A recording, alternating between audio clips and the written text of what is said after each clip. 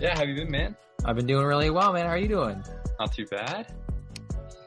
Enjoy the holiday season, get some rides in.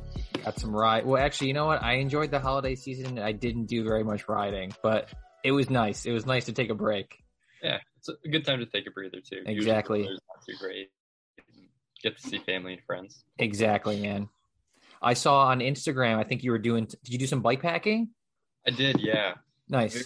Very impromptu bike packing trip. I was visiting a friend in Colorado. And I got there like just off the plane. I'm kind of drowsy, not really feeling it. And they're like, you know what we should do? I was like, what should we do? I just want food at this point. Like I'll agree to anything. Like we should go on a bike packing trip.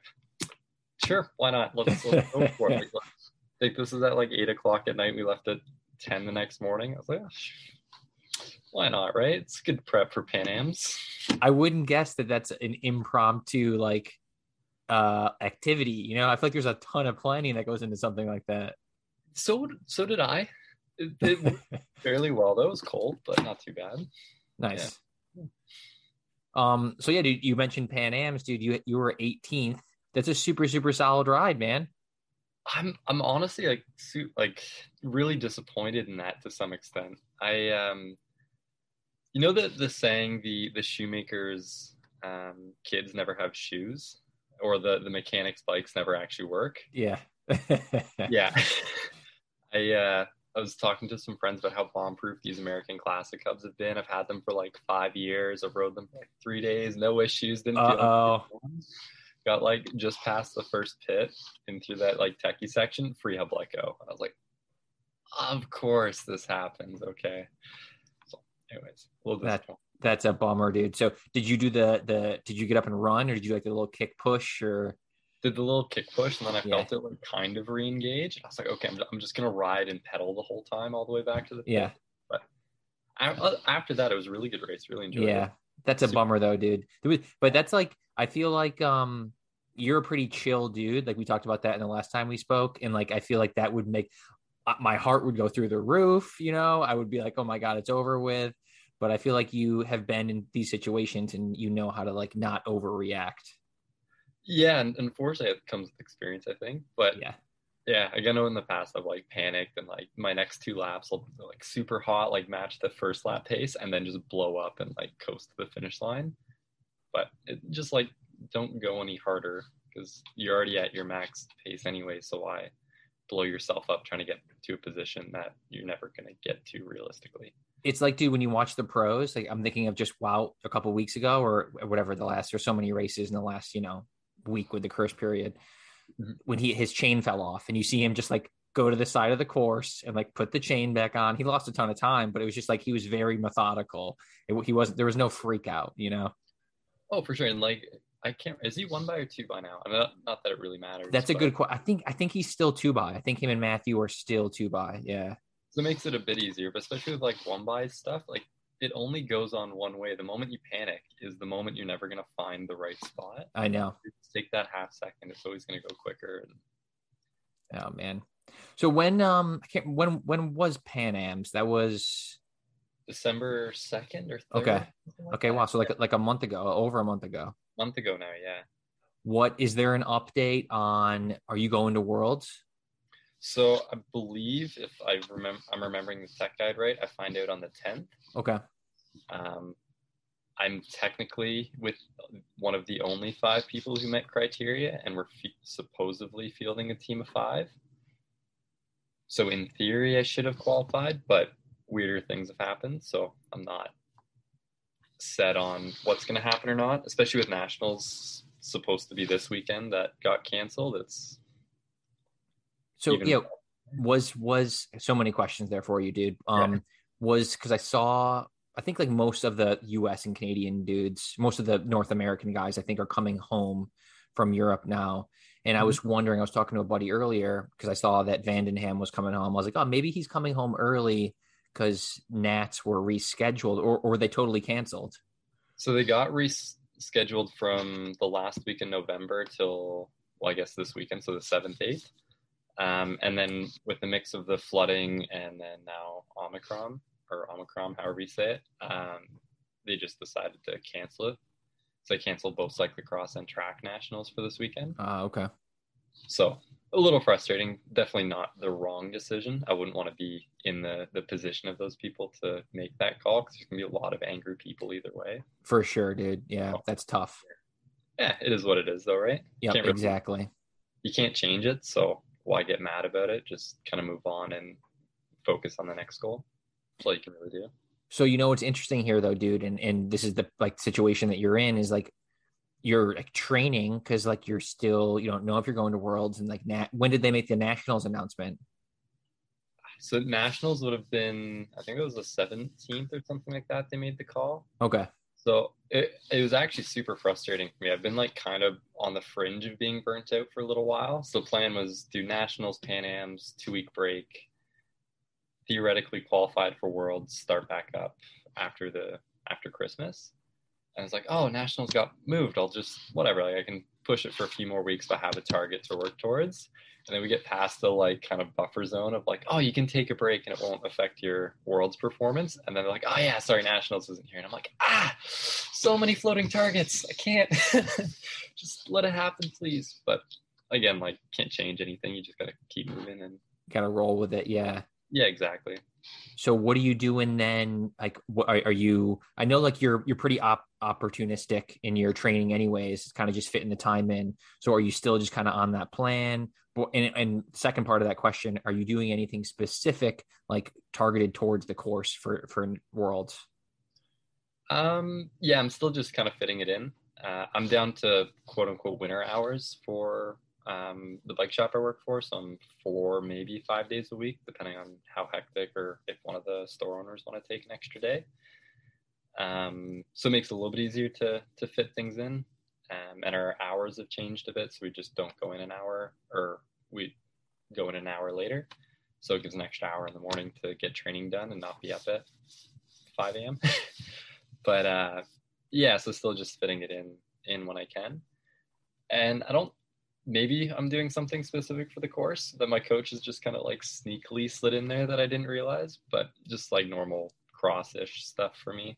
A lot of just intensity and working on those more like short bursts of power as opposed to those long, slow trudges. So, yeah. How are you feeling? I'm feeling. It's been a long year, so I'm both excited to race and excited for a break. So hopefully I get back to where I know I can be. It's yeah. Like I said, just trying to like fit things in and not burn yourself out, because if you burn yourself out before you get to that big race because you like push through all this training, you're going to be slower than if you're like, you know what, I don't want to do this training, even though I know I should, but a day on the bike is more productive than a day not on the bike, or a finished ride is more productive than a half complete interval session. Yep. So it's, as a coach, I'm sure you hear that a lot from athletes too. It's all about dude, for sure, balance point, especially end of the season. Yep. But something, yeah. What I always say is like something's always better than nothing, so yeah. I think there's a saying about like it's better to I forget how it goes. I ignore that thought because my brain isn't gonna make it into it's all good, man. It's all good. So yeah, I was actually that same dude. My buddy I was talking to earlier, and I told him I was talking to you. We were talking about Vandenham and if nationals were rescheduled. But a question he had kind of on the same point was like, if you're going to Worlds, which is the end of January, like, dude, you've been training and riding for a long time. What's your plan then for shutting it down, and then when you pick it up again, for 2022? I don't have any definitive plans on when to start things up. I really want to just take February off. I have a bunch of buddies that have fat bikes, so go out and just do some fat bike riding and just like joke around and enjoy the bike, but no like, I'm going to go out and do this like 4-hour cross country ski or suffer on like my winter training bike or anything like that. I just want to like enjoy the bike when I touch it. Nice. And then come spring, probably middle to end of March, when the roads are rideable again, just ease my way back into it. And it's a long season, so there's no sense being on the gas too early and blowing up by the end of the year. Do you think being like with your more like off-road focus, do you kind of skew your season to give yourself that break of like, okay, I don't have to be hitting early season, like March, April. I feel like that's kind of like, at least in the Northeast, where I am, like the season starts on the road in March. And it's like, it was always a pain to like race cross and then try to amp up for March. It was like, I think I'm just going to skip those early season races. So in the past, I was really bad for like just finishing cross, doing a North American full Euro calendar. So like Christmas cross onwards, and then like hit like the Benelli Fontana XC races at the beginning of the year. Just like, yeah, I'm ready to go. Like do a big training camp before, and then you get to the race and you're like, I'm KO'd, man. Like I need a break, and like just kind of roll through back of the pack. Like, oh no, this is not how this year's going. And then like I should just take a break, and suddenly you feel better. So that's always, I don't always learn from my mistakes. I did that for way too many years. But this year I've decided to like just focus on cross for 2022. Do like the odd race just to race and be part of the cycling community, but not necessarily focus on those off-road events. But pretty in agreement with what you're saying. If I were to try and fit both of them in, miss the beginning of the season and just kind of taper through. Now, I'm curious, man, like when you say focus on cross, that sounds to me like my first thought was, oh, like that's got to take the weight off your shoulders. So like, okay, but at the same time, does it switch it around to be like, okay, then when cross season comes, it's like, okay, I got to perform. Today, I'm going to say it's weight off my shoulders. Yeah. September 1st, ask me that again, and I'll probably have a different answer for you. Yeah. But yeah, I think it makes it easier to focus on one thing. It's really good to draw from experiences from many different things and to still go out and do cross country, gravel, road, whatever it is, just to have something different in your life. But focusing down on one thing, I think long-term and grand scheme of things is always going to make you better in that one discipline than trying to be an amazing XC racer and an amazing cross racer. Like even looking at Van der Poel and guys like that now, they're only doing like 6 races this year because they're tired. Yeah. So you can't really do both no matter how good you are. Dude, I'm with you. I mean, I'm 10 years older than you, and I'm just figuring this out now. And I 100% agree. It's taken me, a lot of seasons to be like, okay, hey, I need to dial it back. You probably knew, you just didn't want to not race. You're like, I know. I just want to do all the races. Exactly, dude. That's the thing. It's like so much fun. But then it's one of those things too, where it's like, then you get to the race, you do the early season races, and you're like, okay, maybe I shouldn't do this, but my friends are doing it, I'll do it. And then like, maybe it doesn't go well. And then you're like, okay, my season is shot. Like I have no fitness, and it's like, if I had just, taken another couple of weeks, or a month, or maybe like 2 months, and like focus on what my actual goals were. Yeah, just to like add a bit of a story to that, I did what I had said earlier, like just like full Euro season, let's go, let's start mountain bike, I want to qualify for Worlds and all this. I'm a junior at this point. Like I have absolutely no self-control on what I should be doing or any like self-preservation. It's just like race, let's go, no stopping. I did those 2 first races in California. And like I texted my coach after the first one, I'm like, I'm done. I'm taking 6 weeks. Like I can't do it. Like I'm there. I'm committed to racing, but I think I rode like 3 hours between the 2 races. I just kind of was at the start line because I had paid to be there. I took 6 weeks off into the first Canada Cup, and I think it was the next junior series race, and like barely rode. I think it was 5 hours, including pre-ride in those 6 weeks beforehand. Best race I had all year for the first like 4 out of 5 laps. Like, oh, this is what it feels like to have energy when you're like actually rested. Blew up because I hadn't ridden, but it just amazing how rest is just as important, if not more important, than the actual being fit.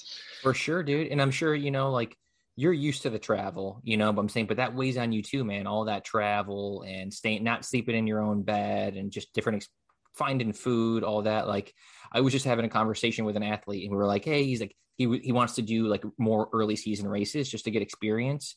And he's like, oh, I don't mind traveling, like 4 or 5 hours. And I was like, hey, dude, that's great. I'm all for that. But it's like, it comes at an expense, like when your goal races come 2 months from now and you're all burnt out from being in the car every weekend, it's like, there's a lot there to unpack. It is, and it's like a stress you don't really realize is there until it's too late too. Like you don't feel how tired you are in a car until you're like, I'm done. Like I need to, like I don't want to drive to work. Like I can't do this 15-minute commute. Like I don't want to look at this vehicle anymore. I know, man.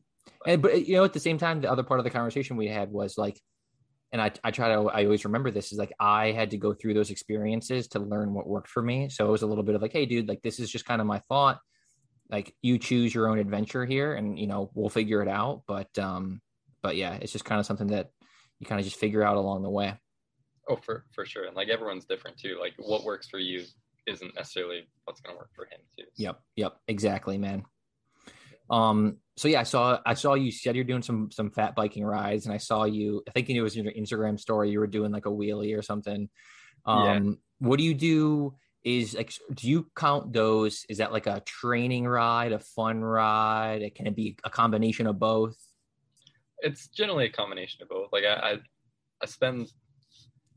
I'll say like 80 to 85% of my rides, I ride alone.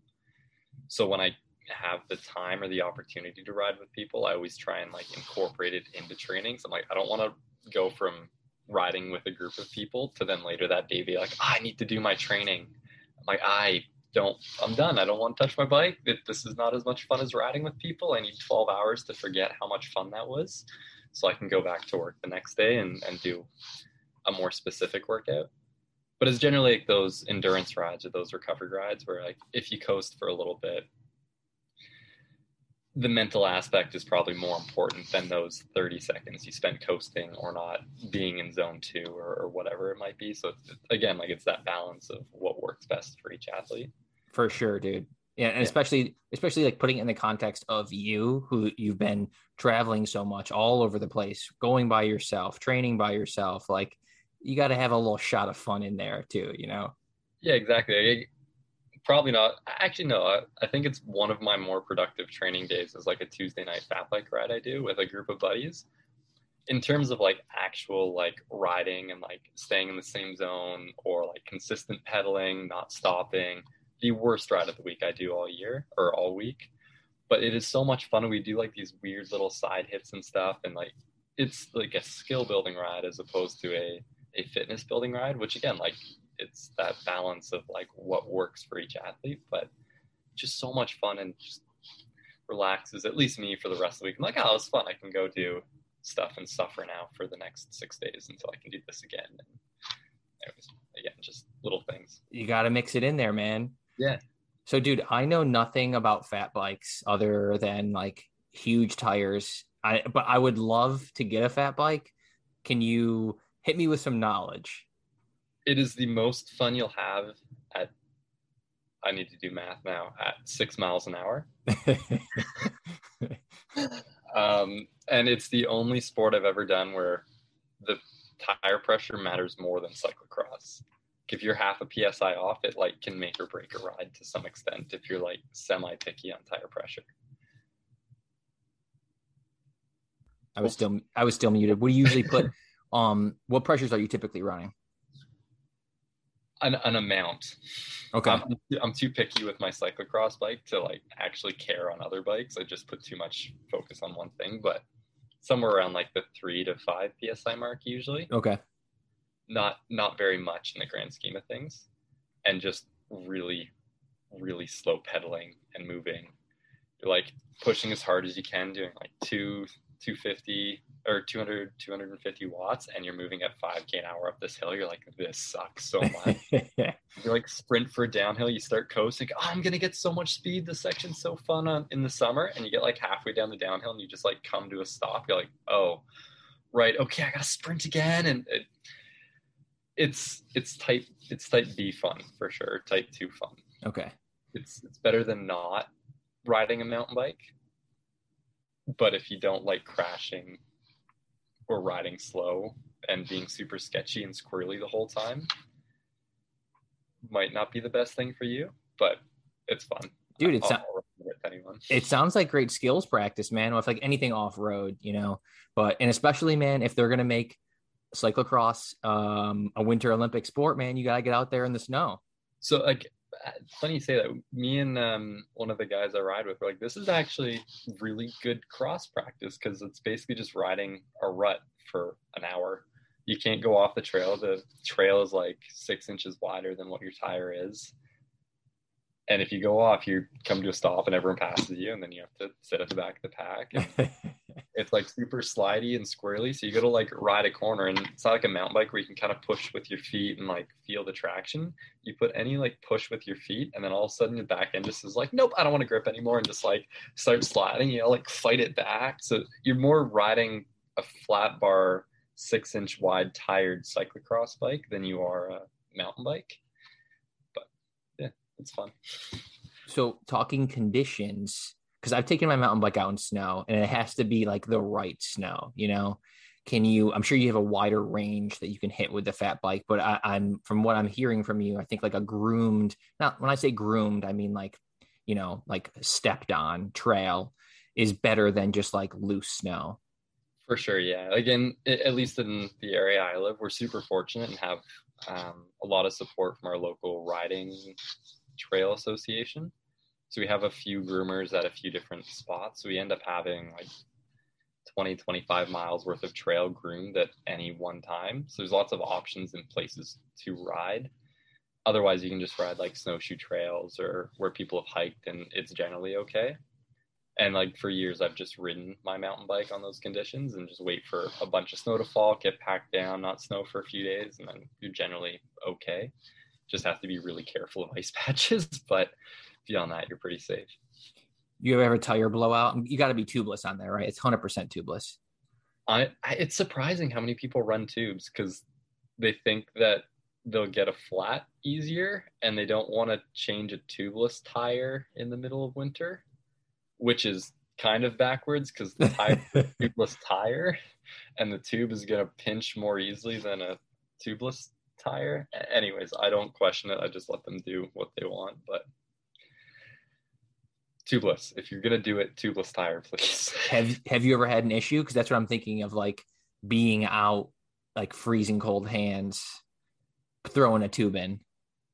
I personally haven't. Yeah. It usually like the trail's soft enough where if you do get a flat, you can just kind of like gingerly ride back to your car, as long as you don't do anything dumb. Yeah. Hit a massive like ice patch, you should be pretty okay. And the thing is also, dude, like just riding your bike, like inevitably something bad is like, when I say bad, you're gonna get a flat in a bad spot, like whatever, one time every 5 years, you know, but yeah. It's not the norm. No, exactly. Like it might just be your day to get a flat. Like, exactly. Yeah. Yeah. Down bike, no, I don't know how many times I've just been like, I don't have the time or the energy to change this flat right now. I'll use a CO2. It doesn't see. I'm like, well, I'm just gonna ride my rim out. Like I'm sorry rim. I'm glad these are training wheels, but like I'm just gonna gingerly ride the flattest, smoothest ride out.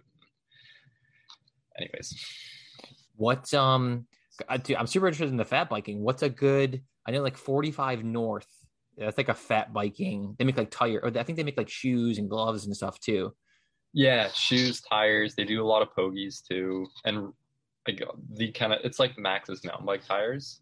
Like it's just the go-to brand that everyone either buys or compares themselves to. Yep, definitely. If you can find them, the way to go. There's not a whole lot of them around right now, but if you can find them, that's the way I'd recommend. But every shop is gonna have preferences, and if they recommend something, there's a good chance that product is gonna work well. Do you rock the ones with I've seen them with like the studded ones, or is that overkill, or that's what you should do? I mean, like if you're buying tires and it's not the ones that came stock on a bike, I definitely put studded tires on. We've gotten no snow here really, so we have like, I don't know, maybe 2 inches of snow and it's just ice now. So if you didn't have studded tires, you couldn't ride your fat bike. And especially shoulder seasons when it's like freeze thaw. It's just a safety thing at that point. Yeah. If it's like totally out of the budget, like don't bankrupt yourself to buy studded tires. Just don't ride your bike that day. Yeah. But like if it's not going to bankrupt you and you plan on doing it for a long time, they don't wear out. So. Anyway. Is there a standard size? I'm thinking like, you know, a mountain bike, I'm thinking like you got like whatever, your 2.1, 2.3, like 2.4. What's like I'm guessing there's probably a range for fat bike tires. 4 to 5 inch typically. Okay. Yeah, a lot of people do like a 27.5 4.5 or a 26-inch 5-inch tire. That seems to be the direction most people go, but again, preferences. You have people still riding 195 mountain bike tires, so yeah, it all just comes down to what you like. for sure. Yeah. What about, dude, what's a good like entry level fat bike? The fat bike you can find right now. Okay. Like any bike. Yeah. I guess. Like we were supposed to have a bunch of fat bikes coming in that myself and the 2 store owners were going to buy. And just like ones that we had coming in. They got bumped to like the summer. So my one boss like, oh, like bro, like I'm thinking about buying this, like these bikes online for like me and my wife, and shows me these AliExpress bikes. Like, what do you think? I'm like, whatever you buy, just buy 3, please. So like myself and the store owners don't actually own branded bikes right now. We just have AliExpress bikes because that's what we can find. So what you can find is a good bike right now. Okay, nice, man. Yeah, maybe not the like $200 Costco bike. Yeah, it's a bike, it'll get you out there, but I wouldn't put a ton of faith in it. But any bike branded bike. How's like the group set and everything on there? Does everything, I'm guessing everything just functions fine. It functions fine. I stole most of it off of my like XC race bike, so it's like a XTR carbon wheeled fat bike right now with an $800 AliExpress frame. Nice. So it's a hodgepodge of stuff, at least for me. But most things are like a Dior level or like a NX, because it just needs to kind of work in the winter. Yeah. No one's going for records. It's just like a e-bike for most people. Dude, I'm going to check this out. When we get off this call, I'm going to get on AliExpress and see what I can find. Just see how many like carbon molded frames you can find. Yeah, exactly. Buyer beware. Out of the 3 frames that we ordered, none of them were the same. It was from the same site. We just had different like drop downs. So there's 1 large, 2 mediums, and 2 different colors. All 3 are different. Very interesting, man. So don't order your parts until you have the bike. Gotcha. Okay, good call. I like this. I'm guessing do the crank lengths go standard, like same as like mountain bikes, where it's like always longer? 175, it would just be the axle that's different. So okay. It would be like 190 mil axle or something. Got you. Okay. Yeah. Sweet, man. Yeah. This is awesome, man. This is a whole world that I haven't explored that would help me get off Zwift, which I would be happy with. Zwift has a purpose. I'm not going to say it's a good purpose, but it definitely has a purpose for most people. But so is fat biking not super popular down where you are? I think it is, dude. I think it's just, don't get me wrong. I have friends who definitely fat bike, it's like, I feel like it's just like cross racers, it's like everyone's a roadie. And then you have those cross racers chirping in their ears. Like, you got to try cross. And then it gets an even smaller subsect of that is the fat bike guys, who are like, and then like, but it's way smaller, it's like the Russian nesting doll. It keeps getting smaller and smaller. So that group is just even smaller. And yeah, I've been told to try it. I just, I guess it's weird in the wintertime. I feel like with a mountain bike group, you kind of get together and someone has a bike you can borrow. Fat biking, I feel like there's less and less bikes to borrow and stuff. That's my long answer. Short answer, yes, in my opinion. I think it just isn't as popular here. For sure, yeah. And like, I think like the entry to the sport is pretty expensive too, because it's not just you need a bike, it's you need a bike and now you need shoes and gloves and a jacket, and like a $2,000 entry becomes a $3,000 entry. Really, I know. And also, dude, when it comes to fat biking too, and then weighing that cost. Like we talked about Zwift, you weigh that against Zwift, and it's like, well, I already have a road bike. I just need to buy this $400 trainer, or actually, they're like probably $1,000 now. I don't remember how much they are. But so actually, like that argument goes both ways. Yeah. But although you can get away with Zwift with like a cadence and speed sensor now, which is you can. Yeah. I know. I'm going right to like the expensive one where it's like you got to have the smart trainer and everything. But no, you can totally get away with less expensive ones. But and then also thinking about like the quiver of bikes. People are like, the fat bike is at one extreme, and it's like, okay, I need to probably fill in a few other things before I go to that extreme, Yeah. Oh, for sure. Don't look over my shoulder right now. Just the mess of things there. But Yeah, and like it's a space thing too. Like, do you want to store a bike you can't use for 6 months of the year? But I guess if you like, I see, but people always tell me like, oh, if you go to the beach, you can ride it, and it's like, yeah, I know. I go to the beach. I'm just usually just like sleeping, man. Just taking a nap, reading a book, Yeah. relaxing a bit. Yeah. Yep. All right, dude. I'm gonna update you. I'm gonna check out some fat bikes. Please do. Yeah, let me know what you find. I'm sure that there's got to be something interesting and cool. Maybe like a 100 mil full suspension fat bike. Yeah, Just yeah, yeah. Definitely, dude. There'll be something. yeah. Wait, do they actually make? Do they make full suspension? Salsa made one called the Bucksaw, and it at first I thought they don't make it anymore. When I first saw it, I'm like, that is the weirdest thing ever. And now I see it, I'm like, that is so cool. I would love to have like just this like XC travel fat bike. I feel like it'd be a laugh. Super heavy, super pointless, but it would just be a laugh. And someone, who is it? There's a company that does like an enduro fat bike. So I forget, somewhere up in I feel like it's like up near Connecticut somewhere. They do like a groomed fat bike downhill park. Ah, okay. So they made like some company in that area made a long travel and fat bike to ride there in the winter, which is super pointless but super cool, and I'd love to try it.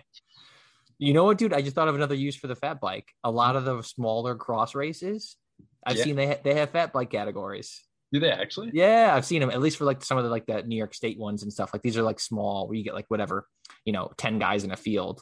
But that'd be so much fun. That would be super rad. You're like just floating over top of all these ruts, just feeling like a boss riding this off camera with no issue. That'd be sick. Actually, now the more I think of it, I think there might be like a whole league. There might be like it's just a bunch of like small dudes in or smaller races in New York.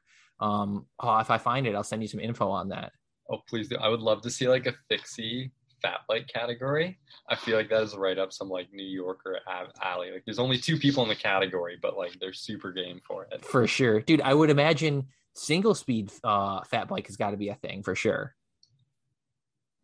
At least not in my area. Okay. I could see it like being super popular though, because like you don't really need to you're never going in the bottom half of your block. Like you're only in the easiest gears really. So It makes sense to just pick one and yeah. Nice, man. What about, okay, so you mentioned the pogies. I'm guessing that's probably, I feel like that should like come with the bike. It's like if you're riding your fat bike, you have to have the pogies. But like most people are super against them because they look really dorky, but they're so warm that it just doesn't matter how dorky they look. But they look really dorky. Definitely. They remind me of when I lived in the city in New York. Like delivery dudes, like, oh, you look like a delivery driver. But now I'm like all for it. I'm like, yeah, but dude, I want my hands to be warm. I don't want to wear 12 gloves to go for this bike ride. I just want to wear XC gloves and call it a day. And yeah, I'm all for that. I mean, we were talking about Zwift before, and there's something I was going to say. You were saying that there's a point for. What I wanted to say was, so I was kind of like you, dude. I was like I wasn't anti Zwift, and I know you're not anti Zwift. It's just like, it's another training tool. I think you just you like using other training tools more, which is fine. Exactly. I was kind of in the same boat, but I've transitioned into riding more like early in the morning, just because like it helps for me. My motivation is better in the morning and whatever in the wintertime, whatever. But I will tell you that for like dialing in my Zwift setup, having like a permanent setup with like, my fan and like my bottles ready to go, that's like a game changer. I feel, when you can just like wake up, go downstairs, get on the bike, it does make it pretty efficient and makes it pretty nice.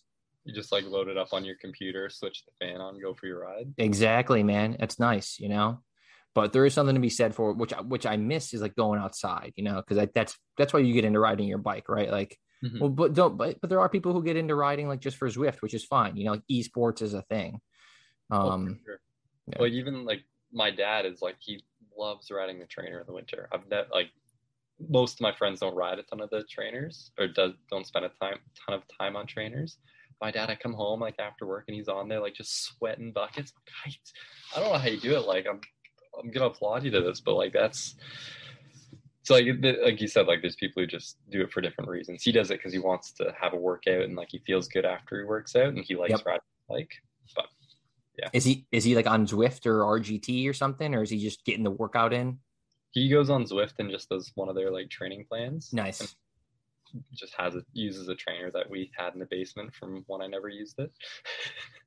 Dude, it's crazy how Zwift though makes riding inside so much more like enjoyable. It gamifies it, you know? It just yeah. And it's really good for like specific training too. Like it's especially in the winter, it's so hard to go out and do like a 5-minute interval on winter roads when you're like, I don't really know where there's grip. I don't want to like be max effort and all of a sudden hit a patch of ice and not know what to do.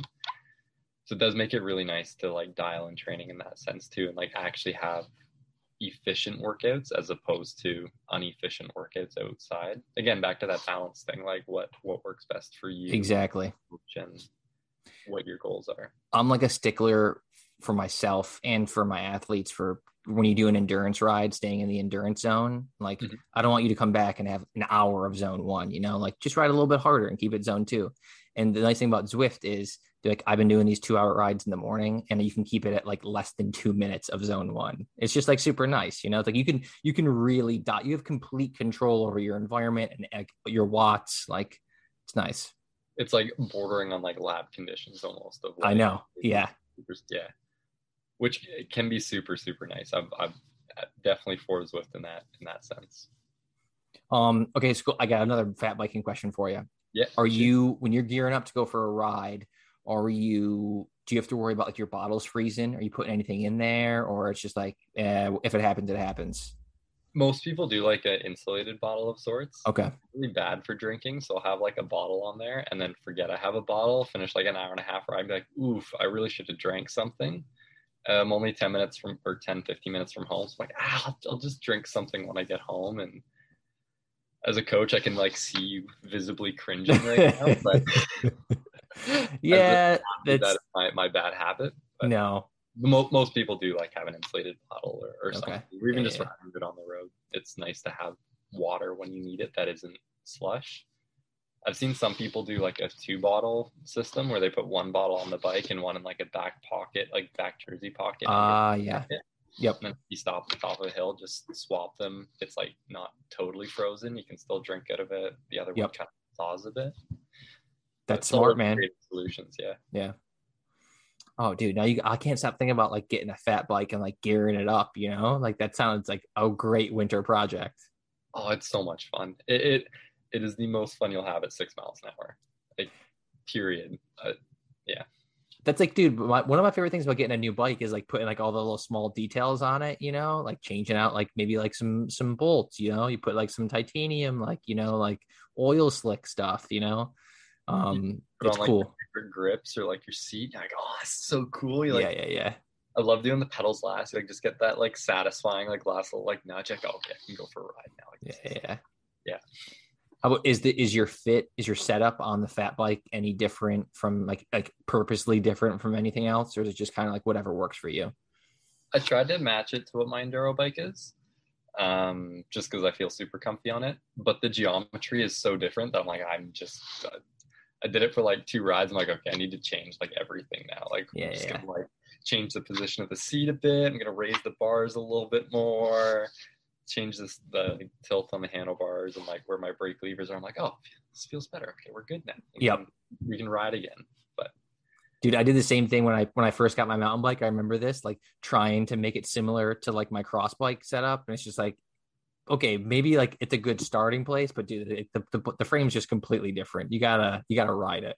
So that reminds me, there's this trend. This would have been like 4 or 5 years ago, at least in like Canadian cycling, where all the pros who were given like bikes and stuff like that, I'm not going to say any names, but they'd try and like match their position to they'd try and match their road position to what their mountain bike position was. And like their handlebars would be up like this and like these super awkward angles. I just look at it like, you're like riding like actually upright. And then you look at a photo of them on their mountain bike and they're like hunched over and like super aggressive. I'm like, how is this? Like, I would have been like a junior cadet at this time, and we'd see it at like a training camp, and we'd all look at it like, how does this You, but like, I don't see the idea here. Why don't you just make yourself comfy for each bike and like work slightly different muscle groups because you're gonna be balanced between bikes. I know, man. I don't know. But at least maybe it's good that they did that experiment and now we know not to do that. Yeah.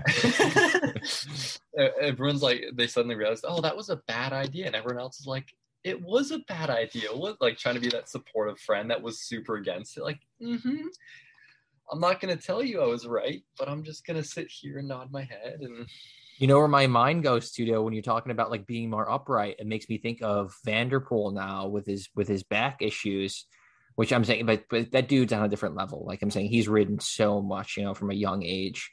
But I've been curious if like that's been caused from him like maybe being too aero or a weird bike setup. I mean, he's also had crashes and stuff too.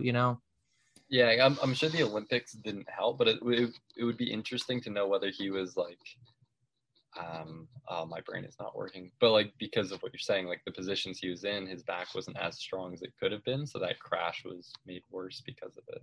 Yeah, because like it always amazes me like the positions some of those pros are in to be like super aero, and I get like aero is important, but when the average speed is like 22k an hour, it's like if you raise your bars up a bit, you'll have more control. Bunny hopping is easier, and you can change lane or change like lines and stuff. At least personally, like I don't. Why would don't split it? Anyway, it hurts my brain, but that's also because that's what works for me. Being yeah. slim might work best for them, but He's always had a super aggressive fit, I feel. like it's always been like a massive saddle to bar Yeah. drop. Yeah. Anyways. So Wow is out for Worlds. Matthews out. Who's your pick? Who do you think? I want to say Pidcock, but I don't think Pidcock's gonna win. I don't think the course is gonna suit him super wide. That's hard to say. I'd like to see Ilya Iserbyt win. I don't know why. Okay. But I'd like to see him win because he's always been like just on the like fringe of being there, and then every year like something or someone would like come out of the woodworks and be like, surprise! It's like, oh, right. But yeah, so I've speaking of Ellie there, I was never a huge fan of his, but like over the years, dude, he's worn me down because he is such a good technical rider, dude, and he's always there, and you can tell like he wants it. I agree with you, dude. It would be nice. Maybe he doesn't win. I would like to see it be a battle with him and maybe Pidcock or Quentin Hermans, who I think he won. I think he won on that course, right? I think so. Yeah. Yeah. I think that'd be a good battle, and like I think it would be cool to see Ellie and Pidcock battle each other because they're both like 5'8" compared to like Vanderpool and Wout who are like 6'3" or something. Like just total like David versus Goliath battle, just David battle. I think that'd be kind of cool. But that would be cool, man. I just hope it's a good race. Yeah. And I think on the women's side, I don't know. I don't know if anyone's gonna mess with Brand Lucinda. She's just like on fire. I don't think so either. I think it'd be cool to like see an underdog win again, but like I don't think that's gonna happen. Well, I mean, it'd be cool to see Magali Rochette do. I mean, of course, I'd like any other North American, but Magali, I think I read that didn't she have like a cold or something? She's been a little off. I think she was on the podium today, I want to say. Okay, yeah. Yeah, I think so. Maybe it was yesterday she was on the podium. I think that would be cool too, because I know like that's been a huge target for her and David the last number of years, I guess now. But yeah, it'd be really cool to see a North American win. Because has that ever happened? A world champion. They haven't won. They've been, I want to say maybe Jonathan Page was like on the podium or something, like third or second or something. I can't remember. Did Katie? Katie very well may have. Yeah. I wasn't even thinking about her. Yeah. It'd be cool to see that happen again, though. Yeah. Because there's a lot of like younger North Americans too that are killing it right now in Europe, and it would be really cool to see like a slightly older rider bring that back and just add more motivation and like fuel to that like next generation of riders. Dude, for sure. I think in 5 years' time, it's going to be really interesting to see how just cycling in general evolves with these younger athletes. And it'd be cool to see some of like those bigger races come to North America to follow these racers. I think that'd be really good for the sport as a whole. But yeah, that's just my 2 cents on it. Dude, I totally agree. I feel like the next generation there, dude, yourself included, like that's gonna be awesome. I'm thinking of like, I know like I don't know him, but Andrew Strohmeyer, like he's crushing it. I don't follow some of the younger Canadian guys like outside of yourself.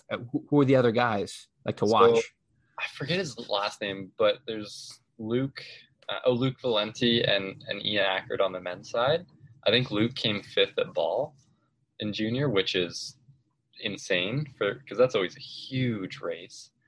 And then the Holmgren twins, Ava and Isabella on the women's side, they've been doing really, really well over there as well. So it'd be really cool and all of them are from Ontario, like Aurelia-ish, and Luke is from Toronto. So it's all like this super small cluster of riders that are absolutely killing it. And then there's honestly probably a half a dozen more outside of that can compete with those riders as well. So it'll be cool to see what happens in 5 years' time when they're U23 or elite. For sure, man. This makes me think of, and I may have asked you this question before, and I know it's complicated, but if you had the opportunity, like say like the Belwaza Lions came to you and they're like, hey, we want to give you a 1-year contract, would you? I feel like that'd be a tough decision. I'm just gonna stop answering my own question. What would you consider that? I definitely would. I think that'd be an amazing opportunity just to try something different. I'm a big fan of trying new things, and I'm trying to be more spontaneous. I'm like, you know what? Yeah, F it. Why not? Let's spend a season in Europe and try it. I know I had a friend who didn't have a great experience when something like that happened, so I'm a little wary. But I think that'd be super cool to do that and to see how things actually work and operate as opposed to the North American view. Because I think it's very skewed, thinking like all these guys have like all these mechanics paid for when really it's not that. So it'd be cool to see what all the ins and outs are as well. And even like moving forward, like if I didn't stay that, like, okay, how can I change my setup to better work with me after having this experience? Because that's my long roundabout answer. No, I think that's great, man. I feel like there's a lot of things I want to comment. One thing in regards to like how romanticized these athletes are. I didn't know this. This is like one small thing that, and this could be a COVID thing too. Maybe this isn't always the case, but the riders are responsible for like all of their like pre and post race, like who's going to take their jacket, who's going to give them a bottle, who's going to take their bottle, who's going to give them like have their backpack of stuff. And usually it's always like their girlfriends or wives or significant others, whatever, partners. But yeah, you just think that it's like, okay, the team just has all this stuff, but it's just different. It's just a different setup. Yeah, they give you like equipment and a salary, and it's up to you to decide what you want to do with that. Yeah. Like, whether you're paying for a swan year to be at the race or even mechanics, like they don't supply mechanics unless you're like the top rider on the team. And usually at that point you have a mechanic you trust, so you're going to bring that mechanic with you. Yep. It's like you have to pay for that mechanic to be at these races, which like as North Americans, like I didn't know that up until a year and a half ago. I thought, like all these like they're all like these older Belgian men who are like don't look like athletes. I'm like, like they're just paid by the team to do this. Like that makes sense, but that's not the case at all. It's different, dude. It's like, yeah. So there was a guy on a team that I was trying to do an interview with. It fell through, but those were all the questions I had for him of like the ins and outs. I'm like, I don't want any trade secrets here, man. I just want to know like, what's it like? How do you get a mechanic? Like how do you guys get to the course? How long do you stay at the course? Stuff like that. But yeah, I feel like I pieced this stuff together from like watching like Kerry Werner videos and Caleb Short stuff about like him, like hiring a mechanic and stuff. It's all the things you don't think about. For sure. And like especially I think looking at like the North American teams too, like if you race at all these North American races, like it's pretty evident that the mechanics are paid by that team to be the mechanics for that team. So we have this like outward view of that's how it always is. which I mean is amazing for North American teams. Like it would be amazing rocking up to a team, be like, I don't have to do anything. I just need to show up. Everything's going to be dialed. I don't have to worry about like any ins and outs of anything. I just get there and do my thing. Sure, it might be like getting from the hotel to wherever or booking a hotel, but it's pretty minimal.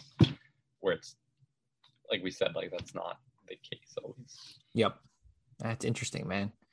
And one other quick thing, I think like how have you ever seen like the videos or photos like all those like team vehicles, like all the campers and stuff? Yeah, could be mistaken, but I think I heard something once that like the teams don't own those. Those are like riders like partnering together on those and like either renting them or like leasing them for the year, and then like the team just pays to get them like stickered up.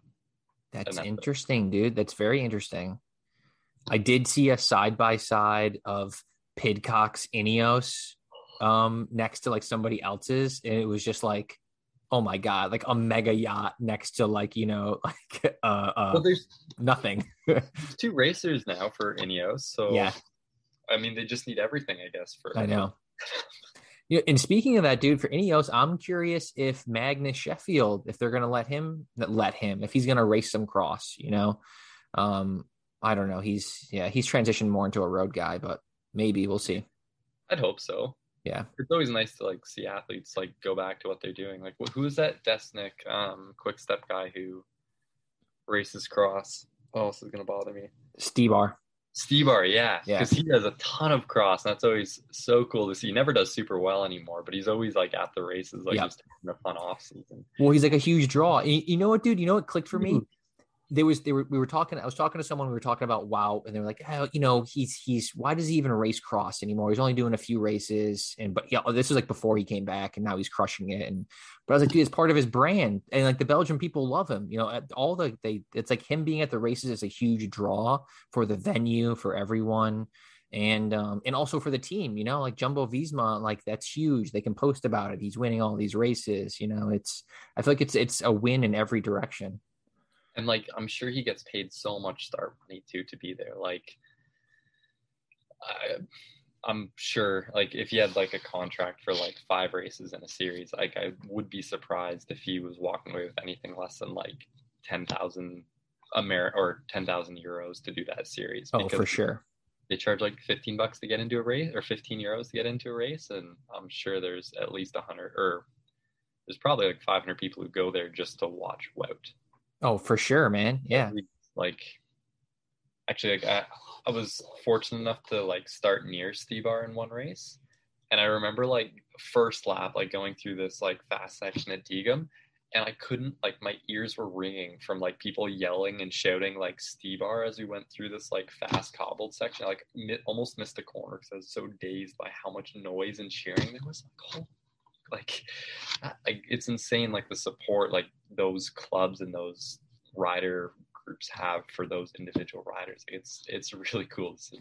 Well, it's like watching the live coverage, and usually like they only focus on like if it's a Matthew race, they just show Matthew out front like by himself, right? But when Stebar is there, they'll always do a cut to show him like wherever he is. Oh, he's riding in 30th place, but it's just like once a lap you have to see where Stebar is. Yep. Actually, one more thing on this. I remember I did Ball the last year. Sven raced it, and I was fortunate enough to be in the pit with Cycling Canada because they wanted the juniors on the trip to like learn how things happen in the pit, because it was a learning experience, blah blah blah. And you knew where Sven was on the course just from the cheering. It was so loud you could hear him over the pressure washer, over the announcers, over everything at all 4 corners of the venue. It was the most insane thing. And it's like, I have photos, and in the pit you could see people like 5 and 6 deep just trying to like see a peak of Sven go up a hill. I'm like, oh my goodness. Anyways, that's my side tangent story. That's awesome, dude. I'm thinking Thibaut is my pick for the U23 men. He seems to be on fire right now. I don't think many people are going to come in the way of him in the next few years. Yeah, I think he's going to be one of the few to hopefully challenge like the Wouts, the Van der Poels, and Pidcock.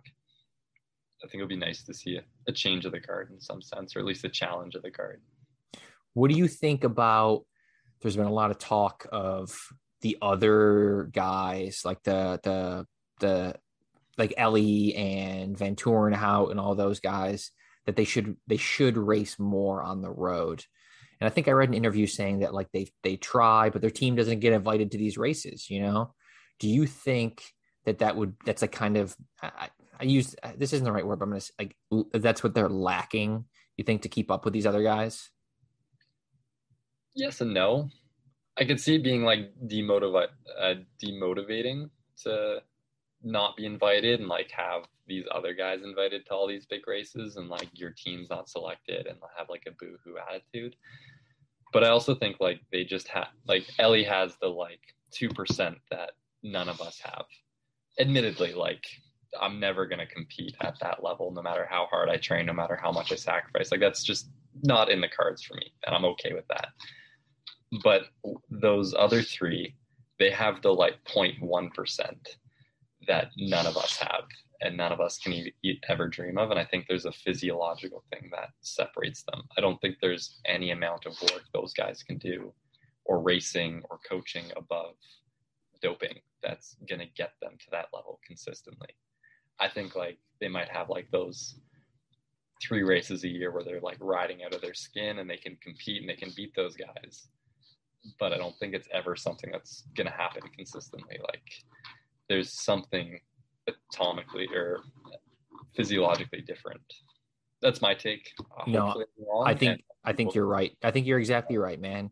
And at the same time too, it's like, yes, you can't.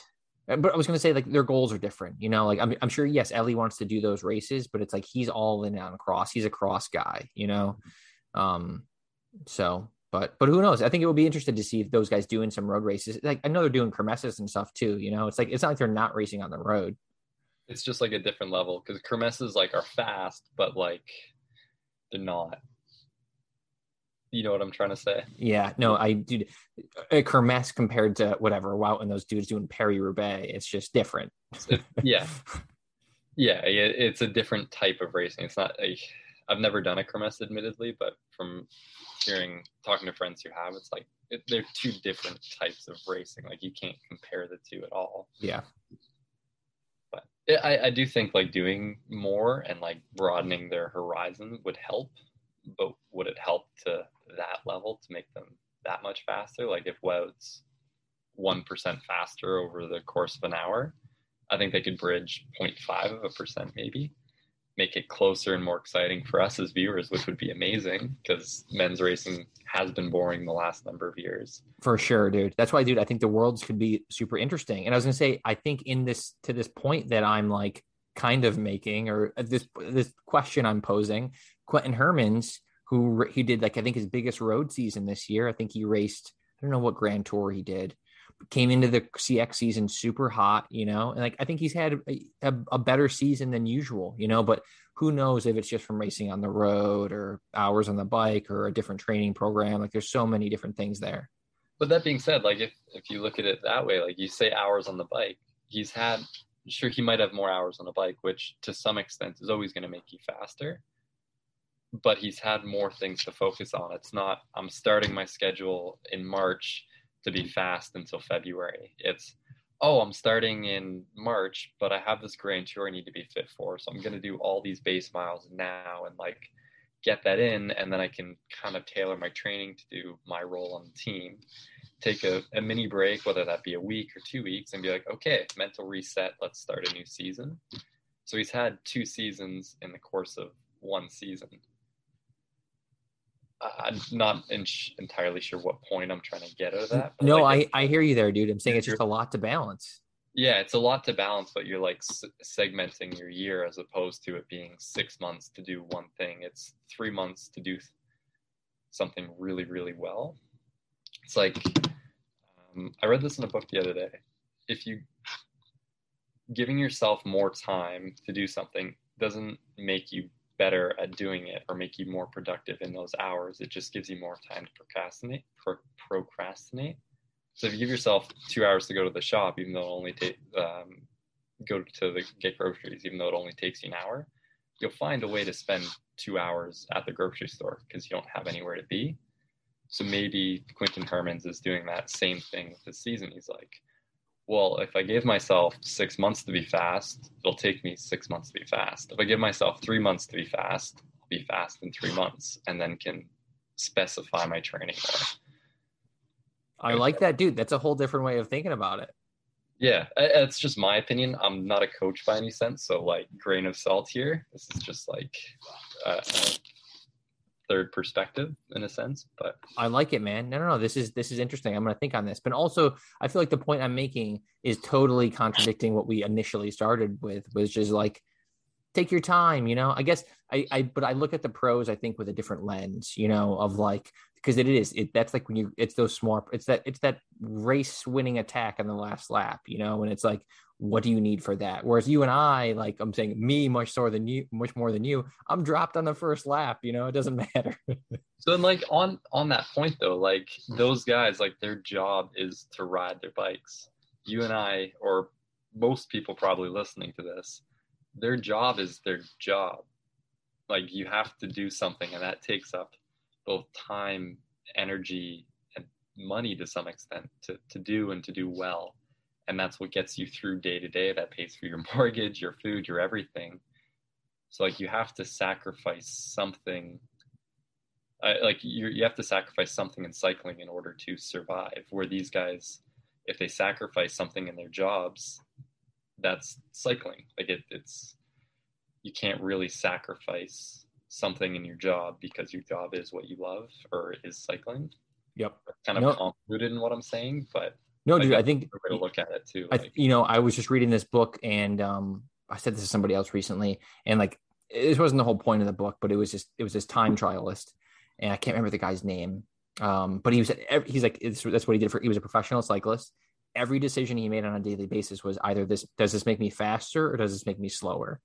And it's like, it's like an unfortunate, but like, that's kind of what the mindset those guys have to have, because that's their job, you know? And yeah, there are sacrifices to be made in both directions. For sure. And like same, like on that same vein, and like back to like just the average Joe doing it. Like, it's not, is this going to make me faster? Is this going to make me slower? It's, is this going to make me faster? Is this going to make me slower? Is this going to make me happy? Is this going to hurt my job performance? Yep. And you're constantly trying to balance those four things, as opposed to those four things are really just, or I'm sure the list is like 15 or 20 things. Yeah. Like time with family, like investing, planning your future. Like there's 1,000 other things in there. But those guys, it's everything is one. There's no separation. For sure. Which I'm just kind of like ringing that same bell, but just putting it in a different light. I like it, man. Dude, we've been chatting for an hour. Has it really been an hour? Yeah, I know it has been going by fast. Let's call it here, and dude, let's do a follow up. I'll message you in a couple of days when you hear about Worlds. Dude, fingers crossed, man. I'm really hoping that you are there. And then we'll chat. For sure. Yeah, I'm looking forward to it. Hopefully with good news. I know, man. Awesome, dude. Thank you so much for chatting. Good luck with the riding, and I'll hit you back with some fat bike info when I find it. Oh, please do. I want to see, please, like the best and like also the most sketchy Elliot's. Like, for sure. We want to see the two sides here. Awesome. All right, dude. Have a good night. Yeah, thank you. You too. See you, man. See you.